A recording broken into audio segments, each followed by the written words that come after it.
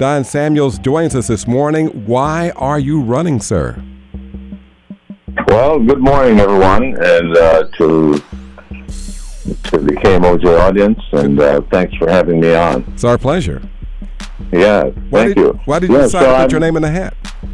Yeah, well, as we've seen, these are difficult times, both locally and nationally. We've had division and rancor during a recent election. We've had rancor in Washington, D.C.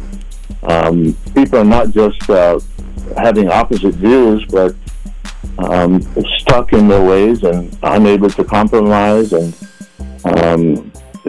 just the tone that is in Washington and now the world, right? Mm-hmm. So you can see what's happening with Putin and just digging his heels in, and how do you negotiate in a difficult world? Well, I think we can all agree that we need a different kind of leadership. One that doesn't worsen but improves relationship. One that coordinates and collaborates and doesn't divide and shame and blame, and brings and contributes to the tone and tenor that will produce outcomes.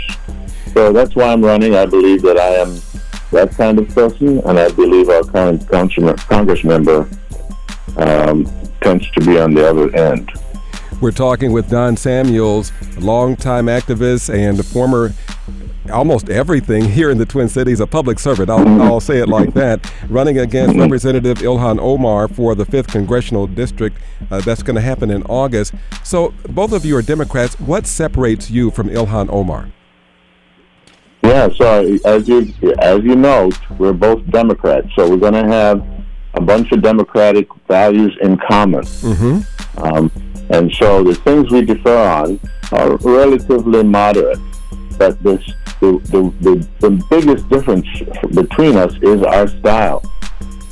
Some people go to Washington to make a point. I want to go to Washington to get things done. So Congresswoman Omar has made big points, gotten big press, been on TV and in the radio on controversial issues. When you listen to her tone, you come away feeling like, wow, Washington is divided, or wow, what's going on? Did you hear this? Did you hear that? And it just becomes, like a magazine article versus the biography or the work of a congressperson. And that's what I want to do. I believe that I have a very, very different tone. I've lived on the north side in a controversial community. I've ended rancor between neighbors, settled disagreements. I myself have been had my life threatened because I have confronted drug dealers on the corner and people who are littering, and kids who are, creating havoc, and stepped into the middle of something that is explosive and dangerous. And instead of people getting worse and picking up bottles and fighting, I dissipated the argument. I remember right down here on the corner of my house, a young man broke a bottle and came at me, saying that I was calling the police about drug dealing down there on the corner. And I have no cuts on me. I didn't have to go to the hospital. Thank goodness. Yeah. And so, I know how to deal with difficult people, difficult situations and crises, and to dissipate them and calm people down, and also to get things done. I brought, when during the housing crisis, towards the latter part of it, when the federal government got involved, they sent about $110 million to Minneapolis rather.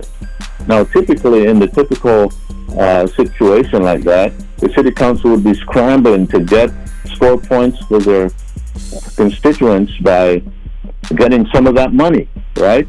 $110 million over a relatively short period of time. $100 million of that came to North Minneapolis. That's a lot of money. $100 million. And there was no complaint from any council member. Do you know why? Because I had set it up over time with the council to prioritize North Minneapolis. I had vigils, and at the vigils, I asked people to fill out notepads with their feelings about the homicide and the violence. Then I'd go back to City Hall and copy it and distribute it to the City Council and the mayor and the police chief. I did that for every single homicide.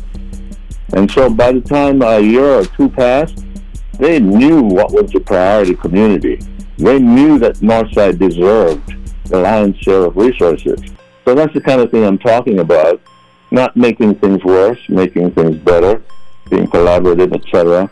And then also getting things done with agreement from everyone. People are asking, what is the North Side getting? That's other Southside council members were asking, what is the North Side share of this or that? Because they had become emotionally invested in the North Side. Final question, we're just about out of time. Why do you believe that you can make effective change from the congressional seat rather than as the mayor of Minneapolis or as you were on the Minneapolis Public School Board? Yeah, well, part of it is that timing is everything. Mm-hmm. And this is a troubled time. People are upset. They want to see things done. They're tired of the rancor in Washington, D.C. They want progress. They want our congressperson to contribute to that progress. All right. And so that's what I'm going to do. That's Don Samuels. How can folks get more information about your campaign, sir? Thank you very much. Well, they can go to donsamuels.com and they can donate there. They can learn more about the campaign and volunteer. That's Don Samuels, longtime activist, throwing his name into the hat to become the 5th Congressional District Representative representing the DFL party and the citizens of our community. Thanks so much for being with us this morning.